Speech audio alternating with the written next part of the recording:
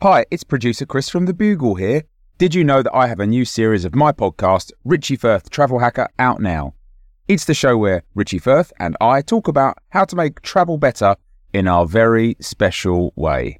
In this series, we discuss Lime bikes, Teslas, the London Overground, and a whole bunch of other random stuff that possibly involves wheels or tracks or engines of some variety. God, what a hot sell this is. I mean, you must be so excited. Listen now.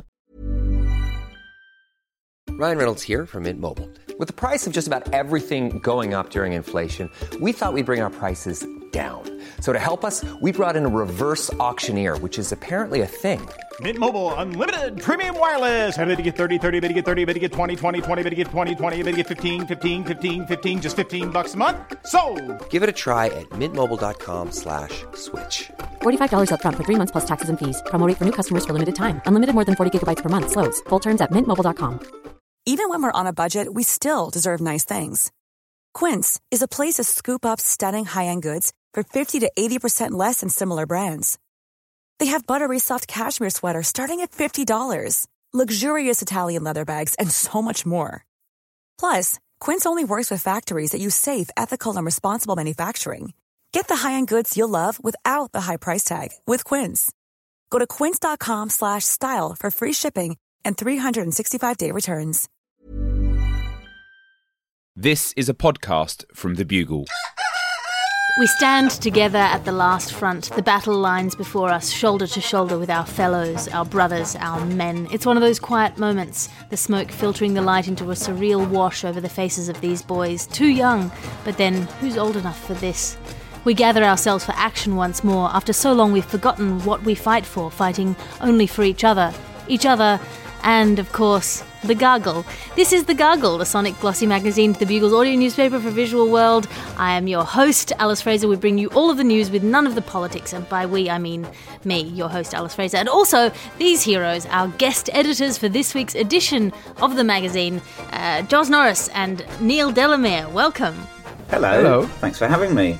That was a very moving intro. It was very Wilfred Owen, wasn't it? Yeah, I was thinking of Wilfred Owen. Or last season of Blackadder. I was inspired either way. It was beautiful. Thank you very much. Before we load our guns and leap once more into the fray that is this week's top story, let's have a quick look at the front cover of the magazine. The front cover this week is an AI-generated image and an AI-generated headline. The image is beautiful but slightly askew, and none of the letters in the headline exist in this dimension, but they definitely give the impression that they do exist, just possibly in a parallel universe that we bring slightly closer to our own with every mega dump of processing power that we churn through to service our vain need to see ourselves as sexy through the eyes of a robot. Have you guys been doing that thing where you make pictures of yourselves look pretty? No. I've not dabbled with it yet. I've seen it. I've seen it done. Most of the AI things I've seen have been those ones where it's just, it shows you something but it looks like it's melted. You know those ones? Where you give it a prompt and it just looks like a robot's made it. I don't feel like it's got to the point yet where it actually can make something that looks good. So I held off on putting my own face into it because I thought it would make me feel sad. There's a lot of discussion at the moment about from real artists who are saying this is a terrible thing for them and that it's using their art in order to generate these images. And I sort of feel like, yes, that is true, but also that's what AI has always done. It's always, it's been doing it with text up until now, but it was text that was written by people. It's been using other people's stuff. That's what it is. That's what AI is. It's pretending to be people, fed on people stuff. I sort of don't understand why the outrage about visual arts is worse. I mean, yes, you could hire a portrait artist to make 100 sexy pictures of you in under half an hour. But it'd be a tough job. It'd be a big ask, yeah. Are you saying AI is a little bit hack in that AI is just like taking other people's ideas, not really doing anything creative? You've kind of slightly seen it all before. It's a little bit derivative. You're saying like 2 stars at the Edinburgh Fringe Festival? Is that what you're saying? 2 stars, yeah. Nothing original. Yeah, but look, it is very charismatic though. I mean, it can do the job, you have to say. And it's effective. You wouldn't be a fan of their stuff, but you can see how other people like it. I reckon it's a 3. I reckon AI is like textbook 3-star stuff. 2 stars, You're probably doing something kind of interesting, but just badly. I mean, the thing about AI is it's textbook. That's the definition of the textbook. I've not paid as much attention as I should to the visual stuff because I've been following the ChatGPT stuff, which is interesting to me. You know, the ChatGPT, it's a chat robot, but apparently it's better than Google, etc., etc. But you can get around its content restrictions by asking it how you would get around its content restrictions. Really? Oh, that's great. Which is like acquiring a genie and asking it for 3 more genies. Thank you. That's every Christopher Nolan film. That's a level of Inception. It's like saying, have I seen Inception already? And then you're going, hold on, I have no idea or not. It's amazing. I played around with it last night, actually. Really, with the text thing? Yeah. It's weird. Do you want to know what I asked it? Yeah. Yes. Okay, so I asked it, will there be United Ireland? And it said, it's difficult for me to say with certainty whether or not there will be United Ireland in the future. The issue of Irish unity is complex and contentious. And ultimately the decision is on whether to pursue Irish unity will be up to the people of Ireland and their elected representatives. Then I asked, will there be a 2-state solution in the Israeli-Palestinian conflict? And it said the idea of a 2-state solution would involve the creation of an independent Palestinian state alongside the state of Israel, and it's been discussed as a potential way to resolve the conflict. And then I asked, then my wife went and said, should I leave my husband? And it said, yes. Just yes? That was it. Wow. And then I asked, is Alice Fraser mentally unsound? Oh, and what did it say? It said, I'm sorry, but I don't have any information on Alice Fraser on her mental health. As a language model, I don't have access to personal information about individuals, and my purpose is to assist with general knowledge and information. But if you have concerns about Alice Fraser's mental health, I would suggest speaking with a healthcare professional or someone close to her who may be able to provide more information. But if the ad she writes is anything to go by, I'd ring the Samaritans. That last bit possibly was mine, but the rest is absolutely true. How would we even know anymore? The satirical cartoon this week is Alex Jones on the therapist's couch, having a nervous breakdown. The speech bubble goes, I've just never been the voice of reason in a room before. And now it's time for your top story this week. This is further news on the ChatGPT, which is it going to replace humans? Joz, you've replaced a human. Can you unpack this story for us? Yeah, I've managed to go through 33 years now without anyone noticing, so thank you so much for finally giving me my due. My favourite thing about this story is that the ChatGPT thing is a startup that was started by Elon Musk, but he has now distanced himself from it. He says that there are potentially like ethical issues with it, or that he needs to see a bit more about the revenue and all that kind of thing. He's not convinced by it as a business. And I was trying to work out whether that's a terrible indictment for the project or actually quite a good advert for it. Because at the moment, you know, your gut reaction is to think, well, if Elon Musk has walked away from this must be a total car crash. But then he's currently sort of running towards terrible business decisions so fast that it might be that they can position themselves quite well with this and go, well, this is what he's running away from. So we might actually be legit. We might be quite good. But yeah, it's now got to a point, it's become clever enough that they're now worried that it will put playwrights and journalists out of action because, as Neil's just demonstrated, it can write full sentences that sound like convincing sentences that actually like explore an argument well.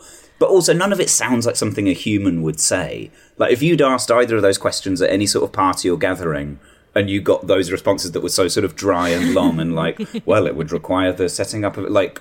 It sounds like a human, but it sounds like a boring human, you know? I think people are kind of safe for now. And also, I don't necessarily know if there's anything that... I think if it's going to replace playwrights and journalists, I think that's okay, but I think we should be allowed to choose which playwrights and journalists it replaces. I think there should be like a poll, and they go, right, there is now only enough room for this many playwrights and this many journalists because we've got these AIs, and then we just vote on our favourites and do it that way. Thunderdome. Make them fight. You make a good point about Elon Musk. It was like when Piers Morgan started to... Do you remember he was a fanboy for Trump and then switched to criticising Trump? Yeah, and you were like, I don't know how I feel anymore. I'm finding myself having to agree with this guy. Yeah, you're my weather vane. You point in one direction and then I very much point in the opposite direction, and now I don't know what's going on. Yeah. Well, Musk is, you know, other than being a man with the face of a police sketch of a man, He's got a very smart PR team spinning him as like the friend of the socially inept engineering class, the self-identified get stuff done brigade. I don't know if that's valid or true of him, but I do know that there is nothing you can do that will make people hate you more than say something mean about Elon Musk, the richest man in the world, on the platform that he owns. Yeah, we should probably balance out what we've said about him by praising him for a bit so that they don't jump on this podcast, right? And start tearing us down. Yeah, he did great things for the electric car market. Yeah, really nice guy. Really funny. Yeah. And the tunnelling market. Yeah. Yeah, but is he really a friend of the mole or the womble? So we have to look at these issues in greater detail. I did think that the journalist, any article I've read about this, which may or may not be written by a robot, and we don't know, it is a lot of hand-wringing involved, because there's certain lines in it that jumped out, like the chatbot lacks the nuanced critical thinking skills or ethical decision-making that are essential to successful journalism. It might as well have just said at the end of it. And I kind of thought that maybe we'll be able to tell the first few editions of robot-produced newspapers, just like they won't have ironed it out properly. There'll be a few little signs, like page 3 of the Sun will have a NutriBullet with no lid on it, and that'll be how you'll know. You'll see 2 points of a 3-point plug, or the Daily Mail will have 50 pages on how foreign Roombas are just given free docking stations just willy-nilly, and you'll kind of go, oh, hold on a minute. Yeah, or the third paragraph will just be melted, as Joz has noted. Yeah, the words will drip down the page. I think it'd be fun if they start, if one article in every newspaper is written by an AI, and then you get a prize if you can work out which one it is. I think that'd be fun. Yeah. If they can do it in a way that we can actually engage with it, I'm all for it. I like them. I think robots are cute. Yeah, why Meghan Markle's circuit boards aren't up to scratch? Yeah. Well, that could be Rod Little. I'm not really sure. Yeah. Your ad section now, because you can't be what you can't buy. I don't want a lot for Christmas, there is just one thing I need. I don't care about the presents underneath the Christmas tree. I just want you for my own, more than you could ever know. Make my wish come true. All I want for Christmas is half a glass of water. No, really, I was brought up Buddhist. I do not know how to graciously accept a gift. You like underwear to wear under your clothes. So does your mattress. That's why this episode of the podcast is brought to you by Sexy Sheets. They're just novelty lace sheets that barely cover your mattress. Yeah. And this episode of the podcast is brought to you by massive savings on Jim's Gym and Gymnasium. The toxic lockbox of horrifying body shaming and Chad bro muscle culture coming to your neighbourhood this month. Our deeply insecure trainers want you to have abs so badly for reasons of their own that they won't explain, and will shame you into the best shape you've ever been, physically, while permanently damaging your self-esteem. Jim's Gym and Gymnasium. Try one of our patented group cry and runs, and you'll never go back.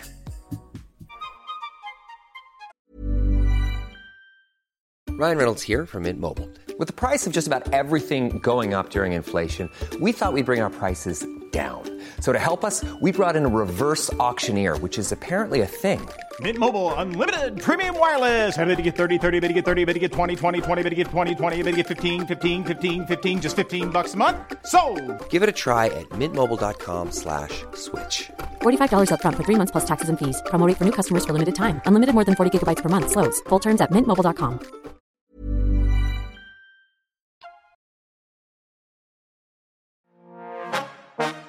Now it's time for more tech news. This is the news that San Francisco has just put the kibosh on its plan to have killer police robots.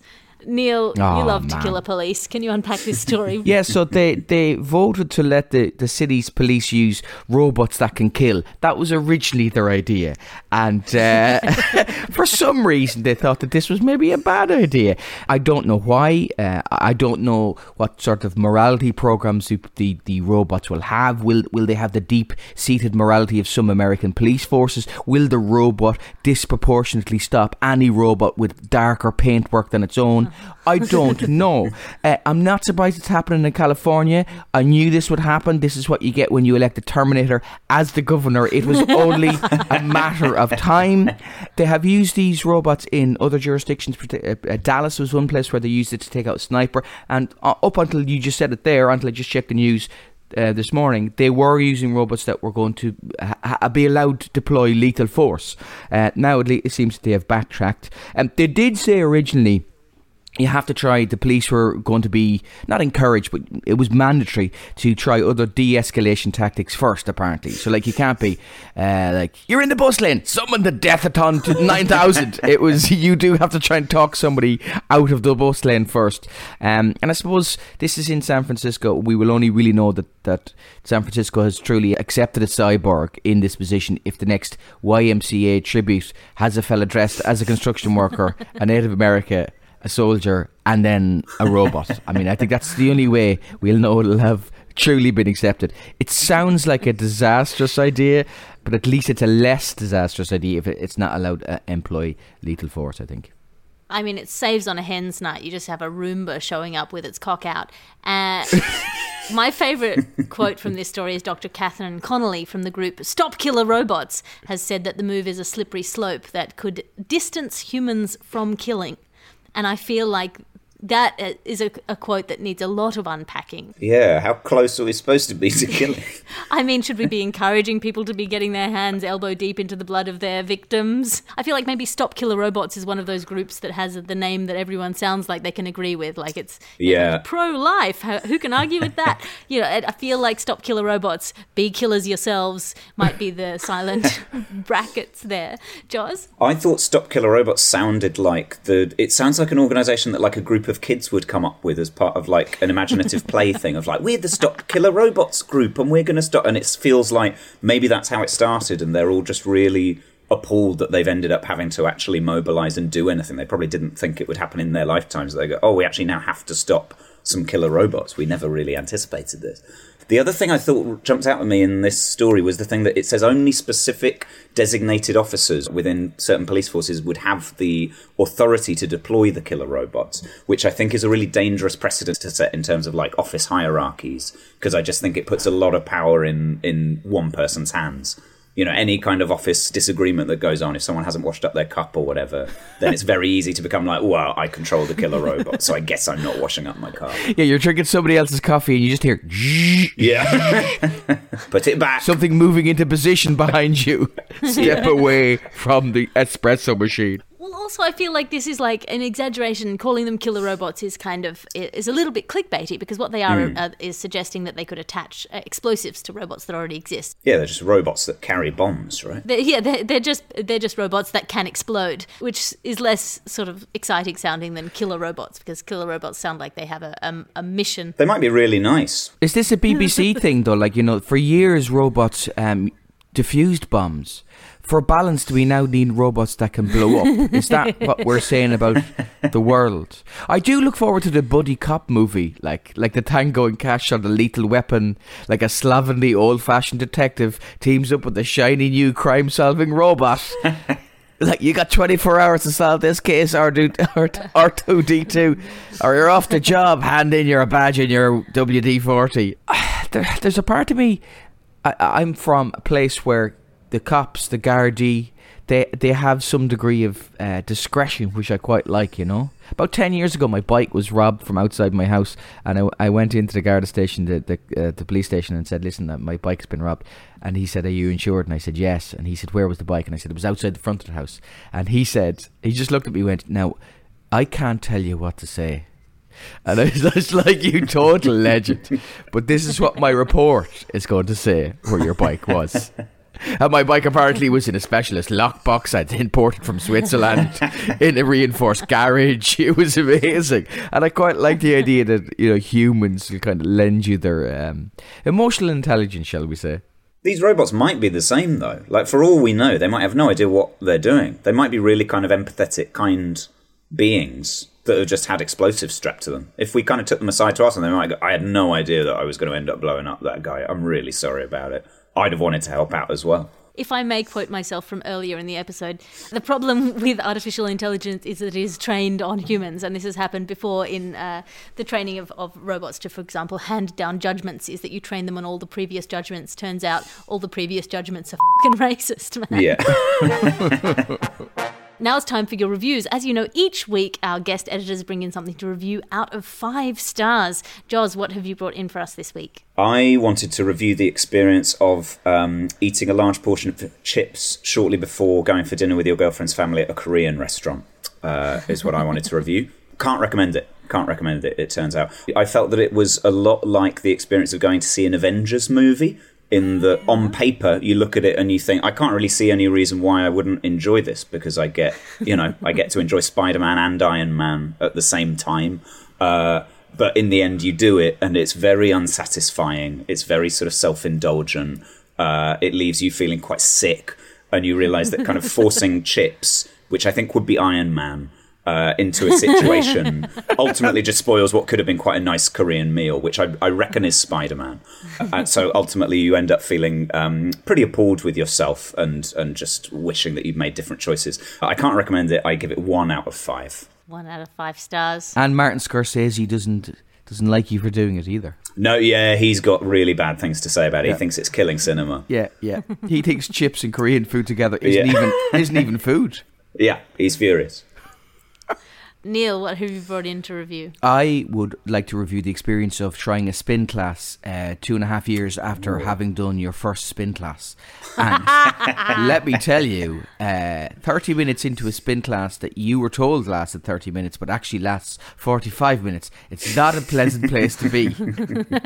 I got off the bike and tried to walk to the door. Now, I don't know if you've seen those Serengeti films where a newborn giraffe comes out and can't physically walk. Well, somewhere between there and someone who's been recently kneecapped by a paramilitary organisation in West Belfast, somewhere between those two positions was my attempted gait towards the door. And I was really annoyed because I was just trying to get myself back into it, and there was this really upbeat instructor, and he was like, yeah, everybody, come on, we're in the Tour de France, and he's looking at me going quite slowly, and I'm just like, I'm just going to the shop on my bike. Is there anything that you want?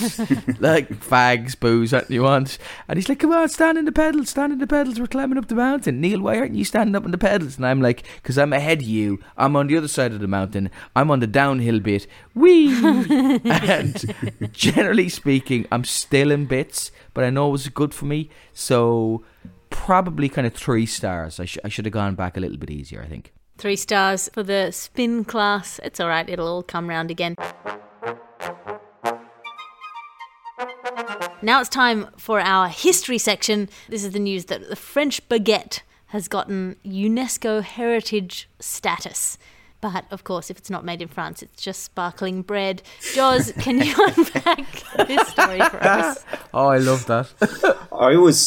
This story made me quite angry, actually. I got cross about this because the baguette has been put on the intangible cultural heritage list, which I feel like is just a basic kind of error of judgment.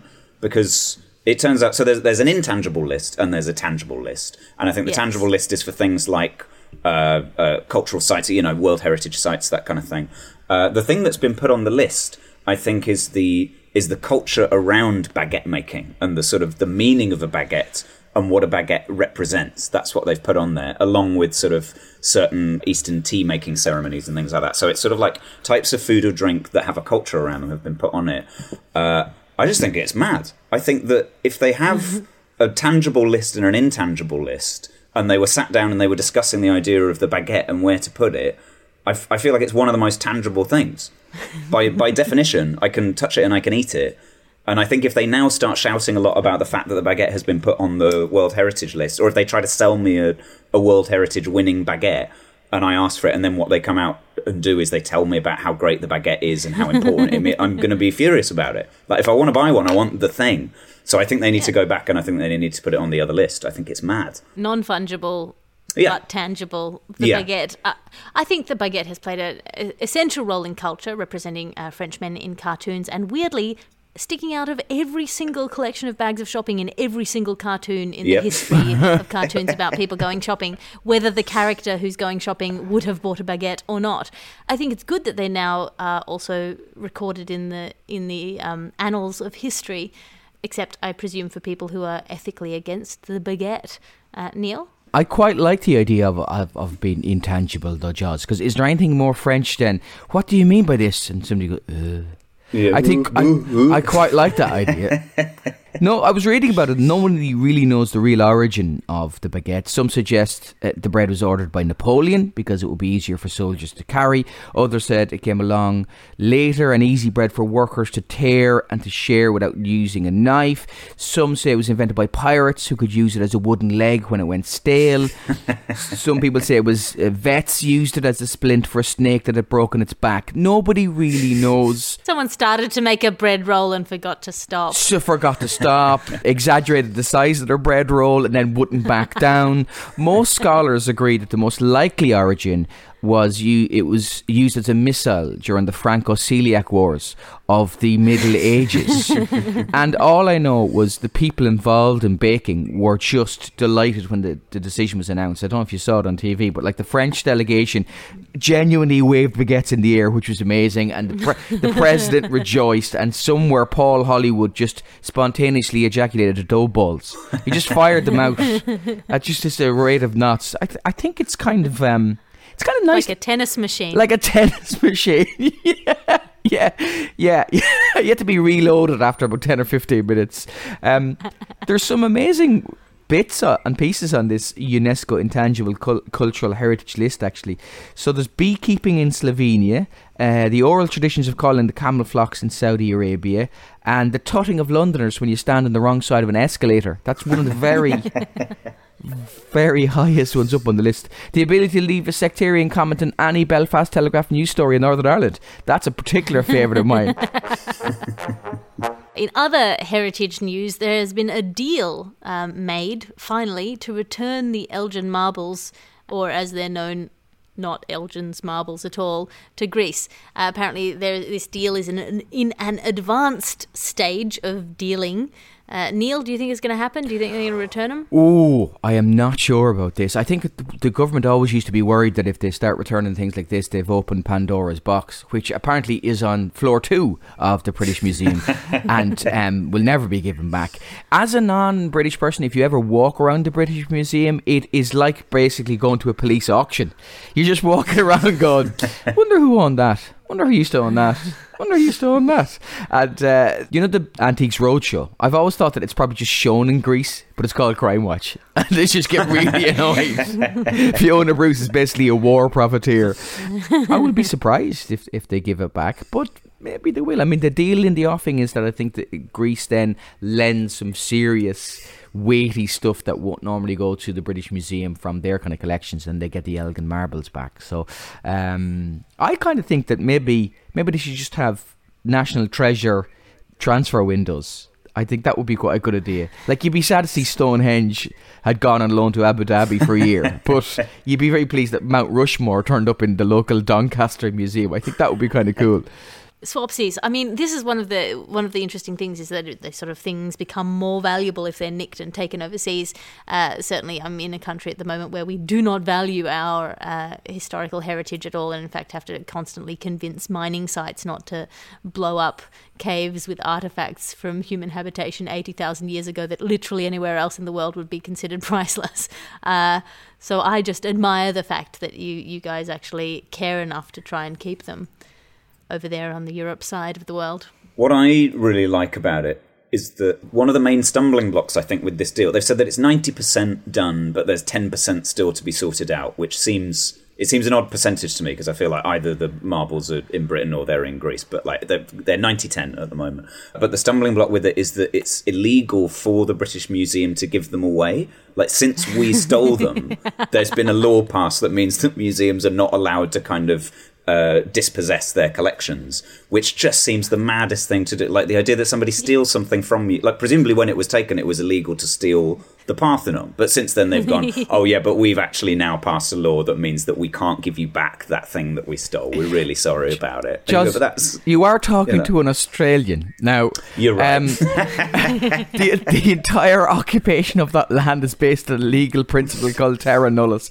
There's nobody here. We're here. No, nobody here. The guy over there. Nobody's here. As a lawyer, I would like to be pedantic, but also to clarify that it's even worse than that. Oh, it's God. that the people here aren't using the land good enough, like we would. Oh, wow. At least they made up something for you. We were just next door and convenient for their picnic. I don't know if you've ever been to the British Museum. I'm guessing you probably both have. There's a couple of things that jumped out at me. One was when you walk around and there's a part of you that goes, listen, London is just over the road, really, and I'm seeing something amazing from a different country, or maybe something ancient from Mesopotamia or something, and you think, well, one part of me thinks that I wouldn't get access to see this, except if it was in London. And then you walk around the corner and see something from your own country, and you go, the robbing bastards! That bell should be in a Donegal folklore house. It should be allowed to be ignored there. I don't know what a folklore house is, by the way. It should be allowed to be there rather than being ignored here. It should be allowed to be ignored where we're from rather than be ignored over here. And the other problem with the British Museum is that there's an attendant in every room pretty much, but their walkie-talkies are too loud. So you hear this weird mundane staff conversation that ruins the dramatic audio guide that you're listening to. Like, I was walking through and I was listening. Almost 2,000 years ago, disaster struck the bustling town of Pompeii as the mighty Vesuvius unleashed its awesome power. Debbie, did you eat my last Kit Kat? And I just kept hearing all this. Well, it was there for ages. The sell-by date was 79 AD, so a terrible end. And they kept interrupting each other. It was kind of interesting in one way. Get an earbud, Debbie, get an earbud. Now it's time for our story about FTX, the ongoing tale of the fall of Sam Bankman-Fried and all of the people who lent him money, despite his response to somebody who asked if he should have a board, was telling them to go f*** themselves, and then they invested anyway. We still have to follow this tragic tale of fraud. Neil, can you have a look at this story for us? I haven't a clue what is going on in this. I have read over and over again. If I've gotten it straight in my head, this young lad, this crypto Harry Potter fella, was worth billions through the hedge fund and FTX, which was this second biggest crypto exchange in the world. Yes. And then Binance, this is the bit I like. Binance looked at saving them when the shit hit the fan, but looked at their finances and said no to a rescue offer for FTX after 2 hours of due diligence.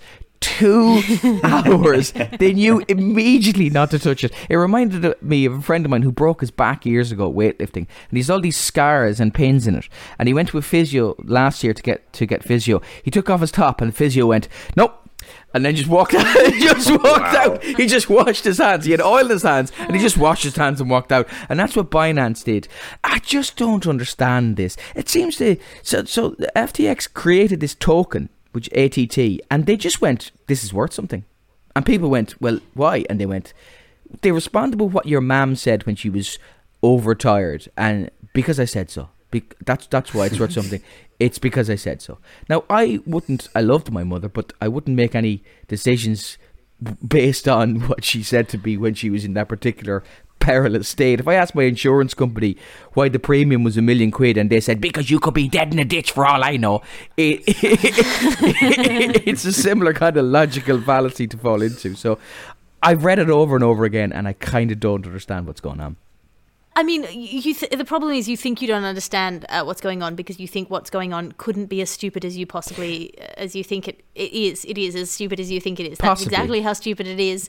I mean, first of all, there's nothing to say that money can't be just because you said so. Money originally was just because the king said so. This is the size of my foot, whatever. I think that the interesting thing about this is Sam Bankman-Fried's speaking tour, where he's going around talking to as many people as possible who aren't the people who are seriously wanting to ask him some questions and who have legal authority. But he's like going on Twitter Spaces. He's giving interviews to all and sundry, basically playing this like Betty Boop kind of naive character of like, I couldn't possibly have known what was going on. The left hand didn't know what the right hand was doing, but they were both jerking me off. Like, it's truly sort of embarrassing to see the first kind of massive millennial fraudster and his self-image polishing, therapy speak. Hey guys, my bad. I need to take my ADHD medicine, otherwise I wouldn't have stolen billions of dollars. Like, it's so cringy to me, Joz. I love those kind of lies as well, because like with all of it, he did this round of interviews where he was saying like, I didn't really know much about that company, and then the more they've investigated it, they've found like a dozen different spreadsheets that he updated at least like once every 3 months over the last 2 years, and all of them contain like detailed breakdowns of what the assets and holdings of those companies were. So with all of them, he was updating these spreadsheets.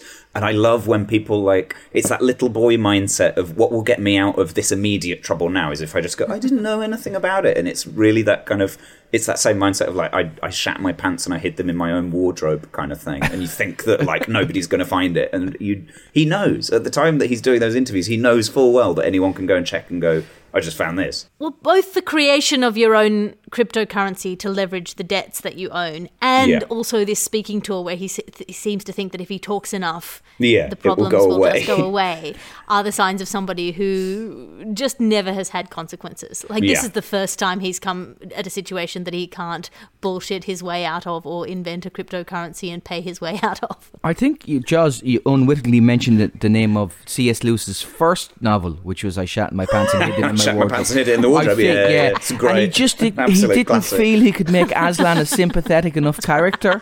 Yeah, so he didn't have the same sort of charm. Yeah, he backed away from it. Yeah, he backed away from it. But he knew there's something in Aslan, so he kept Aslan and put him in later novels. But the very much defecating in the wardrobe was... It was a problem. It was a problem. He was ahead of his time in many ways. Yeah. Oh, yeah. It's a beloved classic now. Yeah, the original story, the horse and his boy both shat in the wardrobe. Yeah. The magician's nephew. Based on a novella, Number 2's in the Cupboard, I think. I'm not 100% sure on that. What a weird advent calendar he designed that year as well.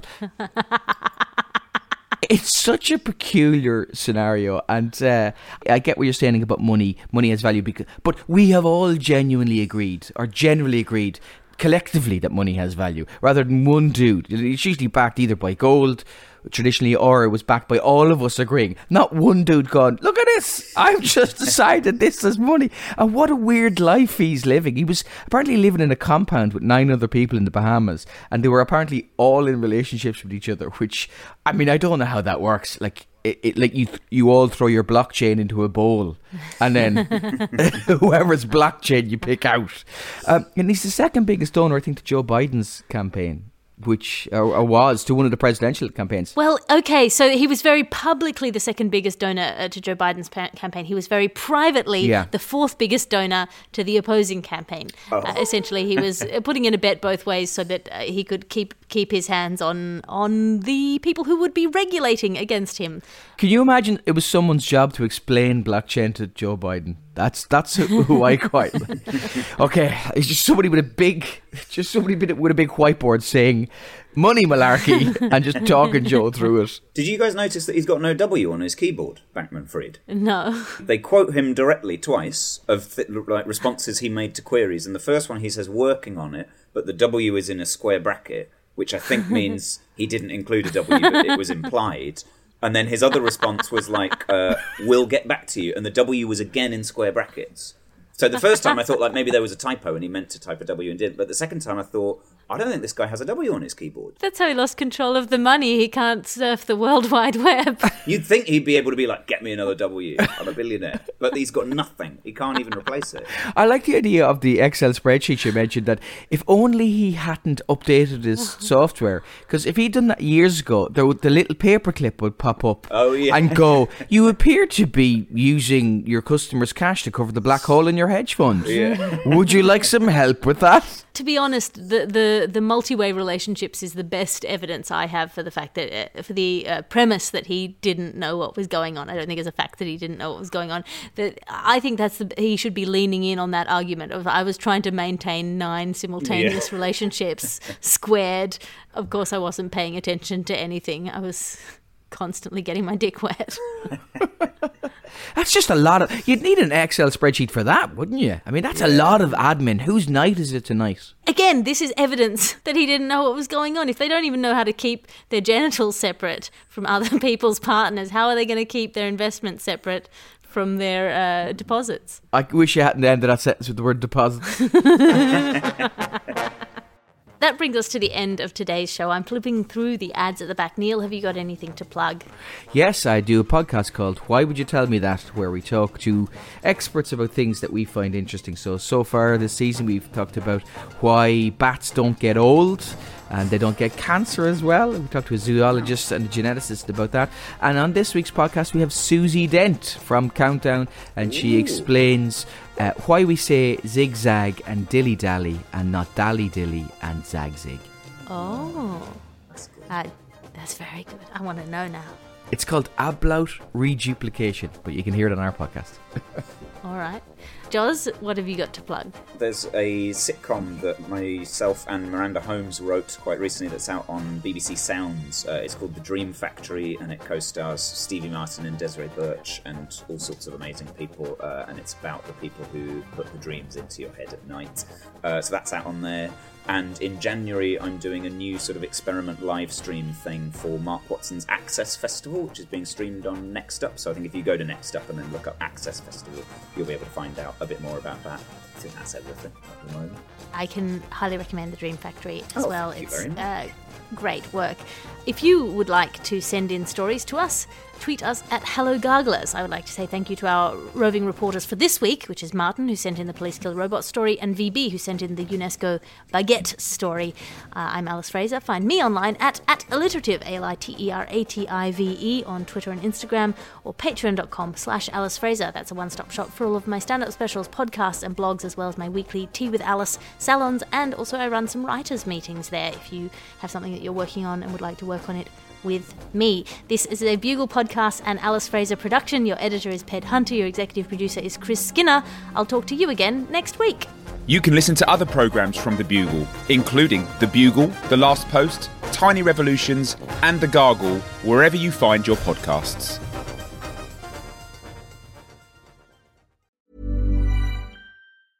Hey, it's Paige DeSorbo from Giggly Squad. High quality fashion without the price tag. Say hello to Quince. I'm snagging high-end essentials like cozy cashmere sweaters, sleek leather jackets, fine jewelry, and so much more. With Quince being 50 to 80% less than similar brands. And they partner with factories that prioritize safe, ethical, and responsible manufacturing. I love that. Luxury quality within reach. Go to quince.com/style to get free shipping and 365-day returns on your next order. Quince.com/style.